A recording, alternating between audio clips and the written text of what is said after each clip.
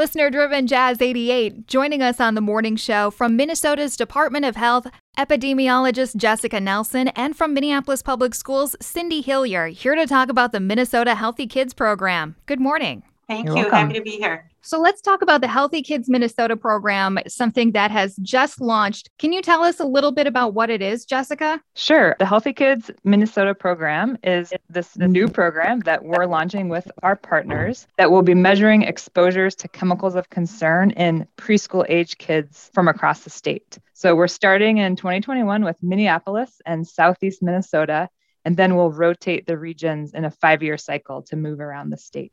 Really glad to be partnering with Minneapolis Public Schools and then with Fillmore County, Rochester Public Schools, and Olmsted County in Southeast Minnesota. What chemicals are we measuring and how are we doing this? We're measuring a pretty wide array of chemicals that kids could be coming into contact with. So these include metals, pesticides, different chemicals in plastics and consumer care products, and some air pollution chemicals. Kids come into contact with them in different ways, from air, from water, from food, from consumer products. And the way we measure them is in a small sample of the kids' urine that is collected as part of this program with full agreement from the families. This is totally voluntary, so families decide if they would like to have their kid join the program. And Cindy, where is this program taking place and how can kids become a part of it? Yes, we are recruiting children for the Healthy Kids Project through our early childhood screening program.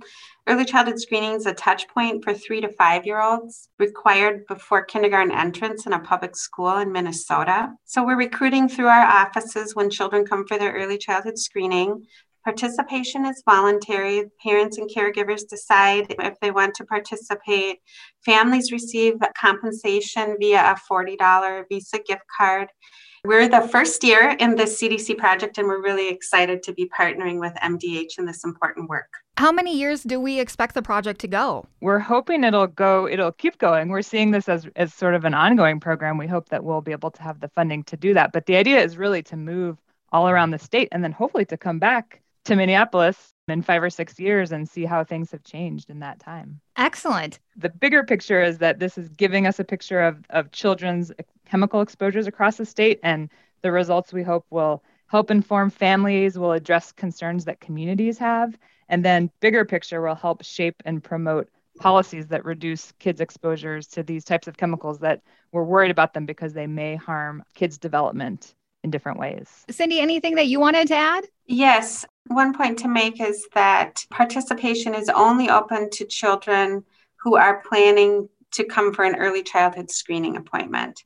So we want to people can't just call just to be part of the study. It has to be aligned with the early childhood screening.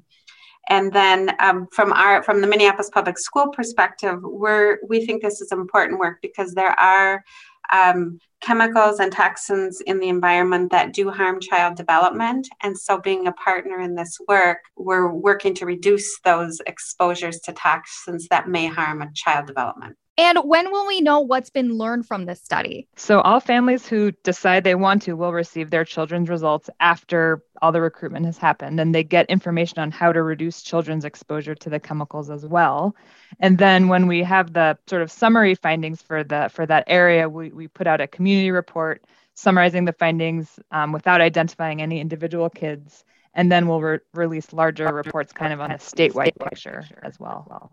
Sounds like really interesting, important work. I am glad that Minnesota was selected by the CDC to be part of this program. Jessica Nelson from the Minnesota Department of Health and Cindy Hillier from Minneapolis Public Schools. Thanks so much for being here this morning. Thanks so much Thank for the you. time.